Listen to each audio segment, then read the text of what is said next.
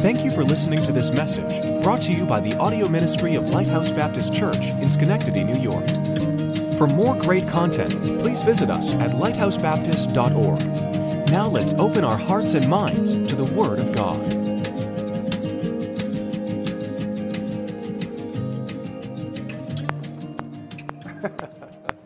I want you to know when I preach, I hope you know this, when I preach, I try to look at every single face at some point in the sanctuary. So if it feels like I'm looking at you, I probably am, right? But if you're close to somebody, maybe I'm looking at the one right next to you. But I always try to do that to identify with you and you with me, that we're both believers and we're both listening to God together, right? We're both being fed. So today, one of the analogies in the Bible is about eagles and how God correlates his ministry with eagles. And so I want to share with that. I was thinking about changing it just a minute ago and coming up and doing this tonight. But tonight I have hopefully my 80-year-old Filipino pastor prayer partner, Izagani, is Antonio, is going to be here. I'm praying he is at 5 o'clock. He's preaching at Log Cabin Baptist Church right now, and I'm praying that if they don't have a service, to come here in the evening. I want you to meet him. We talk or text together every day. He is in Cambodia. That's where his ministry is. He's in the States right now because his daughter lives over at Bellingham, Massachusetts, and that's where I preached just not too long ago, a missions conference for them. So she is driving him over and then coming back. He goes back into the field in November.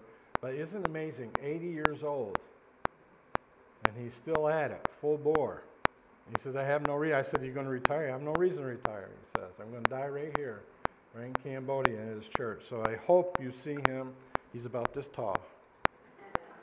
Yeah, and he's a loving man. I love him to pieces. Anyways, Exodus 19, verse 1. In the third month, when the children of Israel were gone forth out of the land of Egypt, the same day came they into the wilderness of Sinai, for they were departed from Rephidim and were come to the desert of Sinai, and had pitched in the wilderness, and there Israel camped before the mount. And Moses went up unto God, and the Lord called unto him out of the mountain, and saying, Thou shalt say to the house of Jacob, and tell the children of Israel, Ye have seen what I did unto the Egyptians, how I, and here's the phrase, bear you on eagle's wings, and brought you unto myself. Now therefore, if you will obey my voice indeed, keep my covenant, then you shall be a peculiar treasure unto me above all the people, for all the earth is mine. And ye shall be unto me a kingdom of priests and a holy nation. These are the words which thou shalt speak unto the children of Israel. And I want you to notice these next verses. So Moses came and called for the elders of the people and laid before their faces all these words which the Lord commanded him. And all the people answered together and said, say it out loud with me, all that the Lord God hath spoken, we will do. And Moses returned the words of the people unto the Lord. Isn't that amazing? You just made a commitment there. You said it out loud. And I'm grateful for that. And I hope you mean it, what you just said, that it wasn't just a repetition of something said. Right? It's amazing. All the people said, had spoken, we will do it. All that the Lord has spoken, we will do it. Now I want you to notice here in this scripture verse how God said, I brought you unto myself. So how did he bring them to himself? Well, according to the scriptures that we're reading, he said he did it in the same way that an eagle, right, brings eaglets to herself. So this is one of the greatest metaphors written in scripture that you just read, on eagle's wings. So the illustration God makes concerning himself is beyond comforting in the times and seasons that we are living in right now, if we truly understand what he was saying. I have no idea what we'll be up against in our Egypt of America right now in these coming months ahead. I have no idea. It seems like things right now are totally out of control politically. I have no idea what's going to happen physically, spiritually, I mean, we are in a mess right now, but what I do know is that those who are born again, those who are the children of Jesus Christ, right, He will bear us up on eagle's wings. In other words, He may swoop in like an eagle does and have to take his eagle out of the picture for a minute. I don't know what He'll do, but I know that He loves us. In other words, He'll bring us to Himself during these times in the same way an eagle brings its eaglets to itself. So I love this story. I love this analogy, and that's why I'm preaching it. When death strikes a loved one without notice, and it did just recently with Ross, notice He will bear you up. You know, so when attacks come to your family, He will bear you up, right? When you have to face sickness and suffering, He will bear you up. So the whole picture reveals the whole purpose of God and the reason for our existence. He loves us. He wants all of us to love Him and to be as close to Him as we possibly can be while we live in this life. He orchestrated a plan that revolves around the truth. So He doesn't want to lose anyone. Doesn't want to lose anyone. I mean, I know this is kind of elementary, but this is the truth. Because there are such teachings out there that says He is willing to lose some. Not our God. He'll swoop in and bear you up on eagle's wings. So the whole picture here reveals the whole purpose of God. It's our existence depends upon Him. So the eagle's not willing that any of her eaglets fall to their death from her nest that is usually built up very, very high. How many of you have ever seen an eagle's nest? It's amazing, actually. If you go out west, there's a Montezuma's Refuge, I think it's called out there. There are eagles' nests all over the place out there because they have found refuge there. And it is amazing how high they build in the precarious places, but they're fortified, they're strong. So God is drawing us to Himself. He's not willing that any of us of His creation fall to death because of their sin and neglect. Otherwise, that'd be a pretty selfish eagle. But I want you to hear me today. Time is getting short. And you could be just one fall away from ending it all, from destroying your life or your family, or you're losing your job or your health. I mean, just one breath away. We may have gotten away with our sins so far. You may have gotten away with your sins so far. But there will be a day coming, God will say, it's over. Right? The invitation is now void. The offer is rescinded. No more second chances. No more mercy. And that's the day He decides to come for you. Right? Now, whether it's through death or through the rapture or the second, it doesn't matter. That's when it's over. You have no more chances after that. And if you don't get right with Him right now, before it's too late, it could be the last attempt God has given you to save you. And that might even be right now, this morning. Because nobody knows what happens once you walk out this door, what will happen. So, for 2 Peter 3:9 says, the Lord's not slack concerning His promise, as some men count slackness, but is long-suffering to us, not willing that any should perish, but that all should come to repentance. Right? So, for this is good and acceptable in the sight of God our Savior, says in 1 Timothy 2:3-4, he says, who will have all men to be saved and to come to the knowledge, unto the knowledge of the truth. It's interesting to note here, really interesting to me, that the word eagle here, and in many other places that's found in the King James Bible, in many other versions of the Bible, now listen to me, this is one of the reasons we're a King James church, it's referenced as vulture.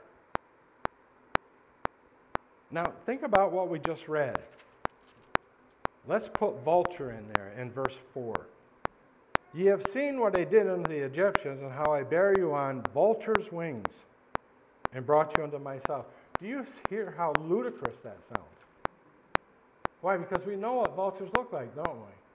We know what they do. They're ugly, they're vicious, they're scavengers, right? And they're just an awful-looking bird. And by comparison, eagles are majestic, beautiful, conquering creatures. They are birds with power and prominence. In fact, Solomon said in the Proverbs, he said this, there are some things too wonderful for him to understand. Now remember, this is the man who God gave all wisdom to. He says there's some things just too wonderful to understand. one of those things was the eagle, right? It was the way that she soars and works the air to her advantage, to hunt and to conquer her prey. So God uses the eagle as a metaphor to show us a glimpse of himself and how he orchestrates and operates with power and precision and persuasion. So he would never use, somebody give me an amen here, he would never use a vulture to metaphor himself. Wow, just amazing, isn't it? The way the vulture lives, right, is a metaphor of Satan. Just does what he likes. He's lazy. He just operates on dead carcasses and scavenges around, seeing who he can devour. Well, I've heard that before, haven't I? First Peter 5:8, right? Be sober, be vigilant, because your adversary the devil is a roaring lion, walketh about, seeing who he may devour. So what is Satan doing? He's looking for prey. That's what he's doing. He's looking for weak, helpless, vulnerable creatures that are just easy to destroy and devour, just like a vulture does. John 10:10 says this, the thief cometh not but to steal, to kill, to destroy. I am come that they might have life and that they might have it more abundantly. So with that thought, laying the foundation here, turn over to Deuteronomy 32. I'll give you a minute to get there. He makes the reference again. Deuteronomy 32, he makes the reference again. Verse 7, I'll give you a chance when I hear the pages stop, I'll start.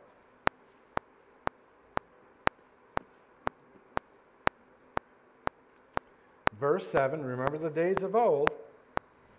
Consider the years of many generations. Ask thy father, and he will show thee, thy elders, and they will tell thee, when the Most High, to the nations their inheritance, when he separated the sons of Adam, he set the bounds of the people according to the number of the children of Israel. For the Lord's portion is his people. Jacob is the lot of his inheritance. Right? He found him in a desert land and in the waste howling wilderness. He led him about. He instructed him. He kept him as the apple of his eye. And there it is. As an eagle stirreth up her nest, fluttering over her young, spreadeth abroad her wings, taketh them, beareth them on her wings, so the Lord alone did lead them, and there was no strange God with them. I want you to notice in verse 11, as the eagle, and then verse 12, so the Lord. So let me put a sentence together here, right? As the eagle does, so the Lord does. You all with me so far? So I'm going to attempt now to give you the eagle's perspective of the providence of God. Just give you how God and how the eagle works, and they're through observations. And then when I'm through with the observations, we're going to do our Lord's Supper, right? So, and I'll give a little bit of intro to that when we get there. But there are observations to notice in the Bible about and in the life of an eagle on how these two, God and an eagle, are alike, and why he uses the eagle, and it's just such an ordained bird. I mean, my brother-in-law, who died of cancer at 32 years old, his job for the state was going around with the eagle. That's what he did. He held the eagle in the arm, took the school systems, took it to business. It was awesome. Got to be there a few times with him and watch him work with that big claws on his arm and everything else. It's too bad God took him home, but God bare him up on eagle's wings and took him home. And now he got saved just before he died, and now he's in heaven, right, and celebrating his salvation with his Savior. Here's observation number 1. Are you ready? The way the eagle builds a nest for her young is the way the Lord builds the lives of his children. Right? The way the eagle builds a nest for her young is the way the Lord builds the lives of his children.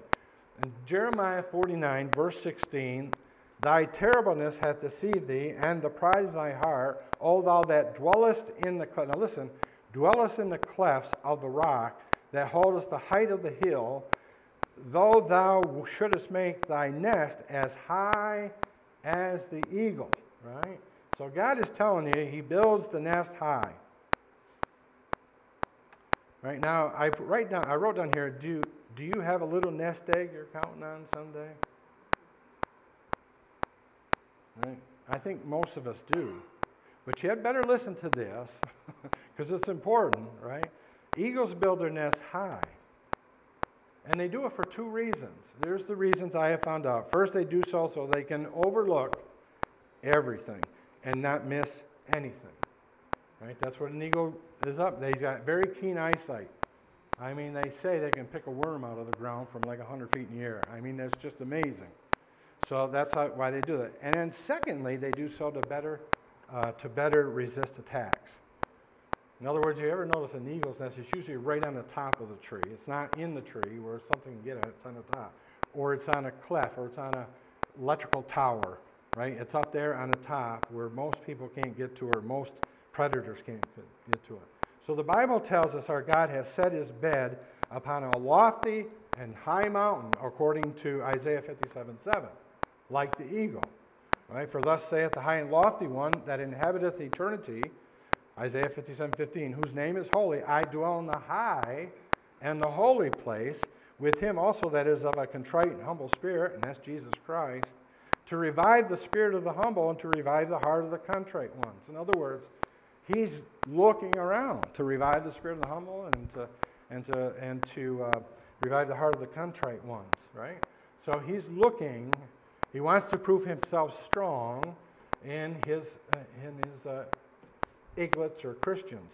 So the eagle builds her nest in the tallest trees on the loftiest mountain ledges.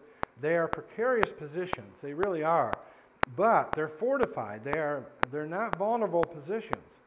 And that's where our God is. Now here's where it gets real interesting. Eagles also build their nest putting a lot of thought and planning into the nest. Right? They put a lot of thought and planning into the nest. The eagle is sort of a Renaissance bird, right?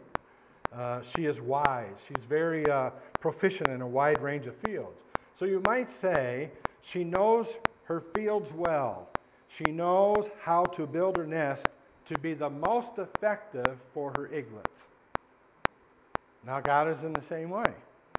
He knows how to build our lives to be most effective for him. So one who watches her, right, watches her construct her nest, finds that she lays down thorns, jagged stones, and all manner of sharp objects, which seem utterly incredible materials for a nest. But she lays those down first. Then she covers them quickly with feathers and with the fur of animals that she has killed. So the nesting place, now stay with me, thus becomes soft and comfortable, a delightful home for which she will hatch and rear up her eaglets in. But because she's wise, she has planned ahead. She has planned her eaglet's departure already when she's making that nest. So the little creatures are not destined to remain in that cradle for very long. Once they're ready, right, she meticulously and laboriously prepares for them by removing the feathers and the furs. And when the time comes the mother does that, she stirs up the nest. That's what it's called, stirring up the nest. And with her sharp talons, she'll begin to tear up the nest so that the sharp objects protrude again, right, like thorns into the flesh or prickers. So up to this time, those tiny creatures, what they did, they had food, they were delivered to them, dropped into their mouths, the nest was comfortable. Then after that, the nest has been stirred up. The eaglets become so irritated because it's not comfortable anymore that they're willing to depart. They're willing to go somewhere else. Now, stay with me on this. This is so important to us as Christians. This is her objective. This is also God's objective, right? It's not cruelty on her part, but rather an effort to produce maturity, to produce growth by discomforting their life of ease, to get them to move out. In other words, they do this to whet their eaglets' appetites to want to move out and to want to move on. We should be raising our children, preparing them to leave the nest, right? They're going to be out on their own. We don't want them to fall to the ground and fail, right? That's what God does with us as his children. So they will never become what they were meant to become unless that mother stirs out that nest. Now, so Christians are not born for comfort. Is everybody with me?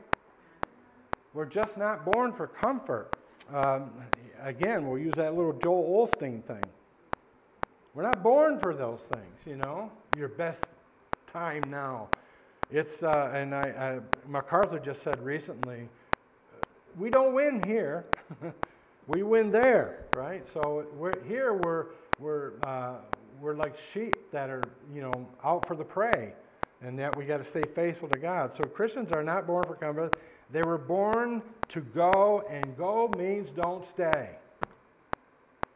So believers often spend their time building their nest in this world. Put that little nest egg there, right? And it's almost like God says, I don't really like you doing that. I need to ruffle up your feathers a little bit. When faith challenges your comforts, man, that's when God's in the work of it. So we're born, here, let me give you just a couple things here, just subtitles. We're born to occupy. That's what my Bible reads. We're born to occupy. What does that mean? Well, occupy means labor. Hard work. We're born to work. Laboring for Jesus is in our DNA. That's what we're supposed to do. It's not supposed to be we're saved and lay back and just rest until He comes for us.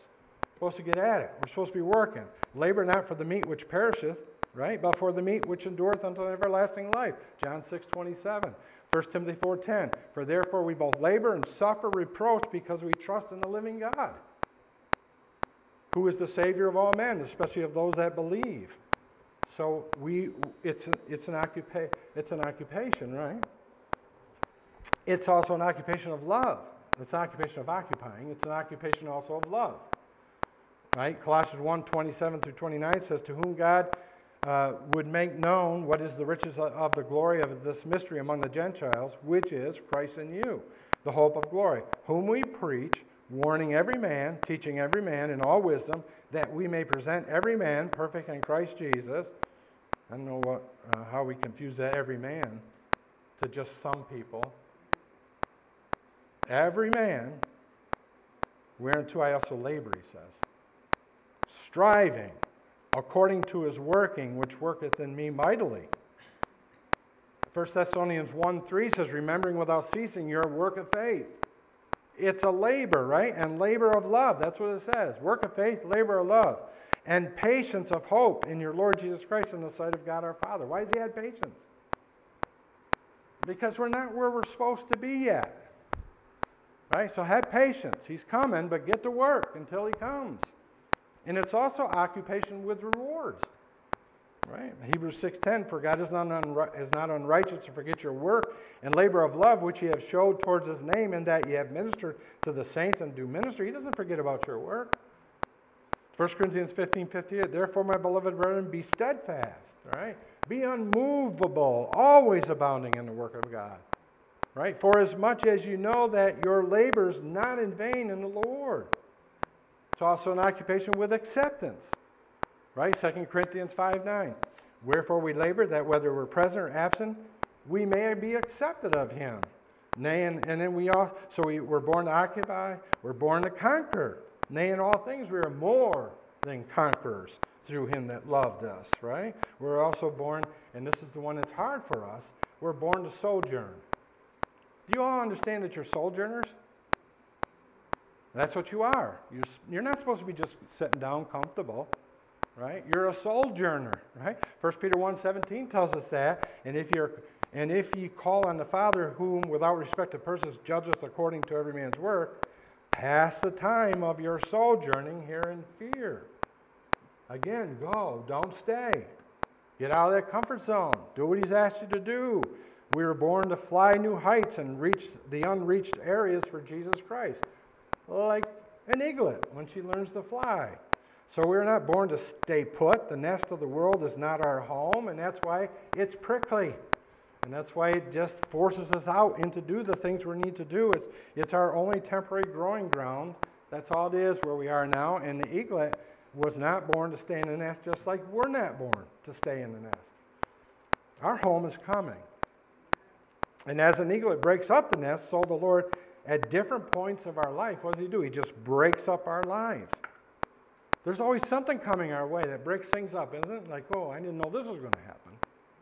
But I have to get through it. There's always a breaking up before there's a building. or there's a blessing. So God is always stretching us. He's always enlarging us. It brings us closer to Him. It's a very effective tool to build faith and help us leave the comforts of this world for the cause of Christ. Just those little prods, those little thorns, right? This world is not our home, and it's certainly not the home to get comfortable in. For here we have no continuing city, but we seek one to come. Hebrews 13:14, Philippians 3:20. For our conversation is in heaven. That means our life is there. It's in heaven, from whence also we look for our Savior, the Lord Jesus Christ. And I like James 4:4, who learned the hard way, and later, whosoever therefore be a friend of the world is an enemy of God. It's just an enemy of God. Now I could go on with 1 John 2:15 through 17. You can look that up for yourself. But here's the second observation. As the eagle bears up her young, the Lord bears up His children. This is my favorite part of this message, by the way. So I get a little excited about this. It's okay, all right? Hope you're all right with this. It says in Deuteronomy 32:11, as the eagle stirreth up her nest, fluttereth over her young, spreadeth abroad her wings, taketh them and beareth them on her wings. That's an incredible thought. Beareth them on her wings. If I've got this correct, and I think I do, I did a little research. When an eagle wants to teach their little ones to fly from the nest that's hundreds of feet off the ground, she prods them out of the nest with her beak. And then they begin to fall. As the eagle falls, the mother flies underneath, puts her wing out, catches the little one on his back, and then flies higher, turns sideways and drops her again, or him or her, whatever the bird is, and lets it fall again, right? And she does it over and over again, on bringing her up on wings, a little higher, letting her fall a little deeper, sometimes to within about 100 foot of the ground, right? That she'll have to swoop in if the eagle hasn't started to fly by that particular point. So little by little, the eaglet will learn how to fly. And the eagle knows when the eaglet is too tired. She also knows that. When she's had too much, right? There's no temptation taking. We don't have to go there, right? He knows, right? And then the eaglet back into the nest, brings her back into the nest, that eaglet, and then pushes the next eaglet out, right? And then works with that eaglet. It's like parenting, really. So in the same way, God teaches us to live by faith in Him, and that eaglet has to depend upon that bird swooping in and bearing them up when they need them, and that eagle's always faithful, and God is always faithful. He often has to break our fears by allowing us to take deep falls, right? And then He catches us and takes us to new heights like we've never seen before. Just higher, yeah. At some point, we think we've learned a lesson, and God won't have to do that anymore with us, but God won't have that. Right? It doesn't work that way. And He can't build faith unless He keeps doing it. So He teaches us to exercise faith in Him beyond what we are capable of doing by continuing the same process until one day He takes us home permanently in our eternal nest in heaven. So foolish was I, the psalmist says, and ignorant. I was a beast before Thee. Nevertheless, I am continually with Thee. Thou hast holden me by my right hand. Thou shalt guide me with Thy counsel, and afterward receive me to glory. Whom have I in heaven but Thee? And there is none upon earth that I desire beside Thee. My flesh and my heart faileth, but God is the strength of my heart and my position forever, or my portion forever. All right, so here's the next observation. The way the eagle broods over her young is the same way the Lord broods over His children. He's not ashamed to call you His God. And He doesn't want you ashamed of Him, for you to call Him your God. You know, back to our text in Exodus 19:5, it says, Now therefore, if ye will obey my voice indeed, and keep my covenant, then ye shall be a peculiar treasure unto me, and above all people, for all the earth is mine. Here's to brood over simply means to incubate or to cover. You could also take it further to meditate on or to hover over. Or you could say to sit quietly and thoughtfully on, to think about. You ever wonder what's going through an eagle's mind as she sits on the eggs? I mean, you got to sit there. Any bird that has to sit on eggs, they got to sit on there for hours. What goes through their mind? They're probably thinking about what's the next step they got to do and about the food they got to get. So to brood over, right, just means she's got an eagle eye on them, and she's not ashamed of them. That's her children. She never misses a thing. She's always doing what's best for her children. She would do everything to protect them, including giving up her own life. It's not unlike an eagle to fly in if a predator gets up to that nest and give her life trying to take the fox down. Right? That's just the way they are. That's the way our God is. Jeremiah 29:11, for I know the thoughts that I think toward you, saith the Lord, thoughts of peace, not of evil, to give you an expected end. Psalm 139:17 through 18 says, now how precious also are thy thoughts unto me, O God, how great is the sum of them. If I should count them, they are more in number than the sand. When I awake, I am still with thee. You see, because the eagle is always preparing and making over her young. She's brooding over them. Just like I'm a grandparent. Does everybody understand that? When I wasn't, I was brooding over my 4 kids. Well, they took a back burner now. Now I'm brooding over my grandkids. You know, I got a lot of them, and I get over them, and I'm proud of them, and I know they're trying to do their best. And so an eagle's always preparing and making over their young. She is always prodding her young to new heights, making plans to achieve greater goals. And God is always thinking about us in the same way, prodding us, preparing us for new heights and new goals, new dreams. This is how he proves his great love for us. Do you know it's said that there is not one recorded time in history where an eagle has abandoned her young?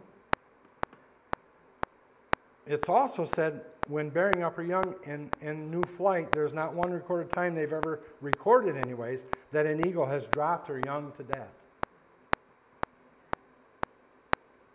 Another nail in the Calvinistic theory.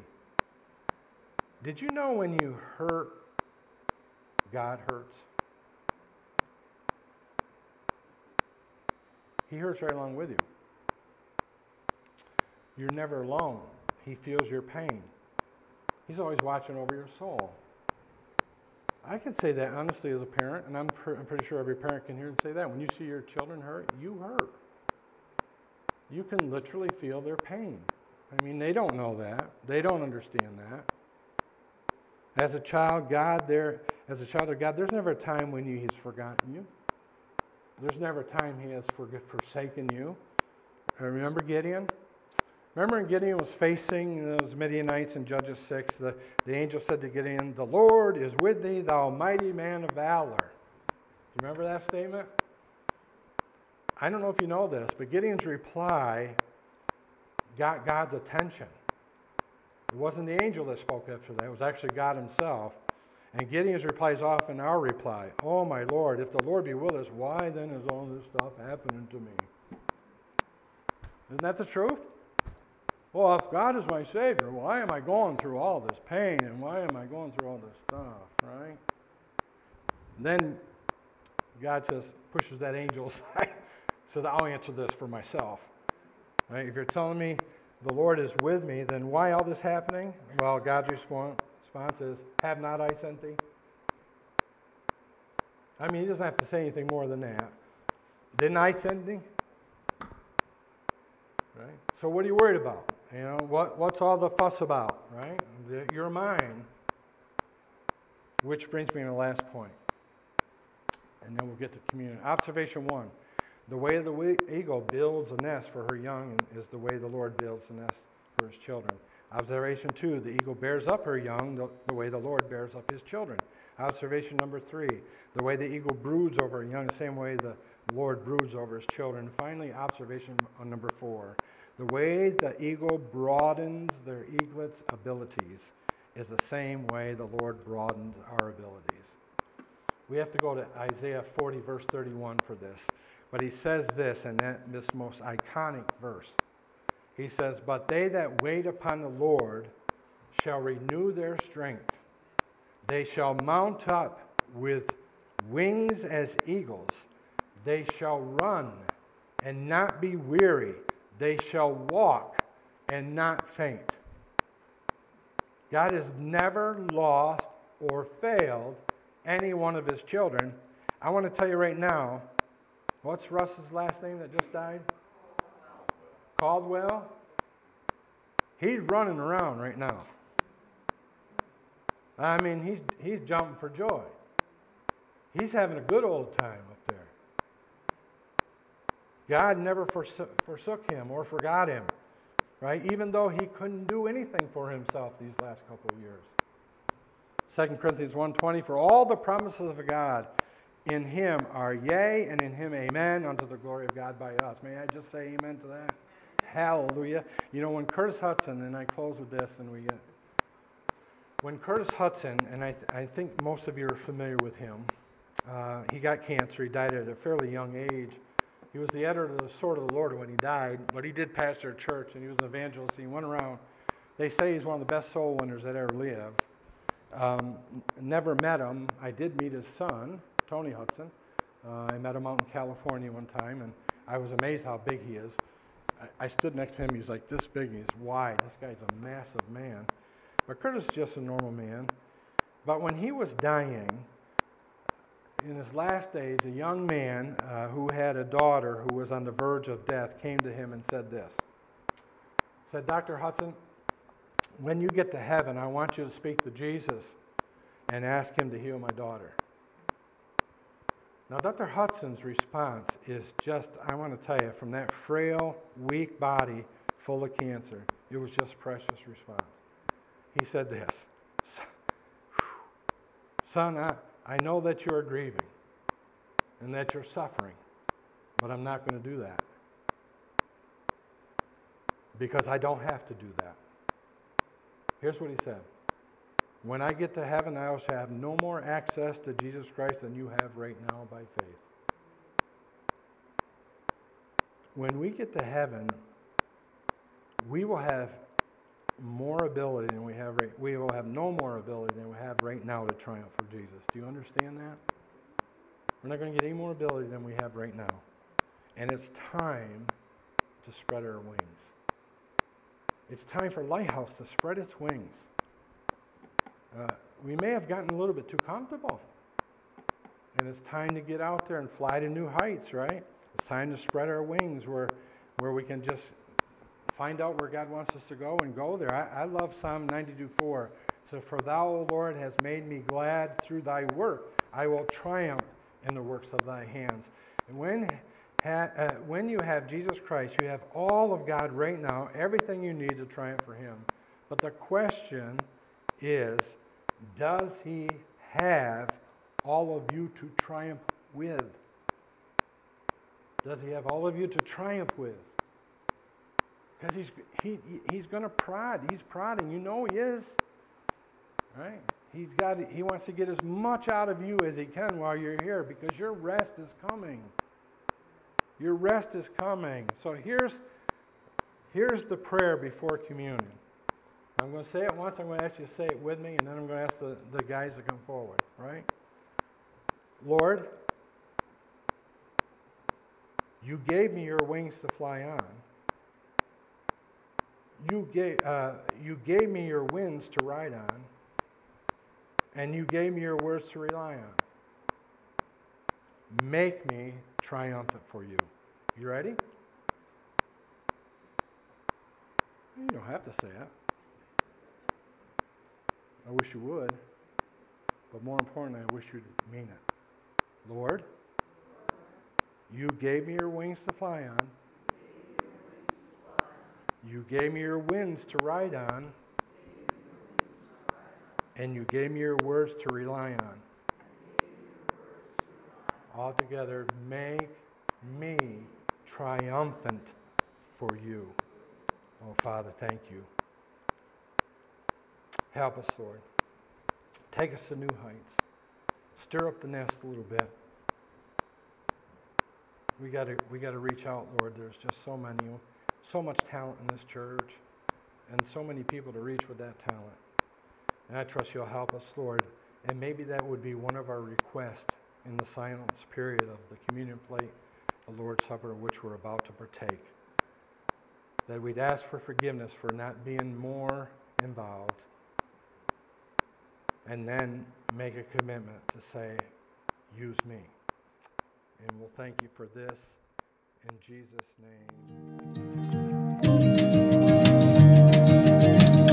We hope that message was an encouragement to you. To stay up to date with us, please follow us on Twitter and like us on Facebook at LBC Schenectady.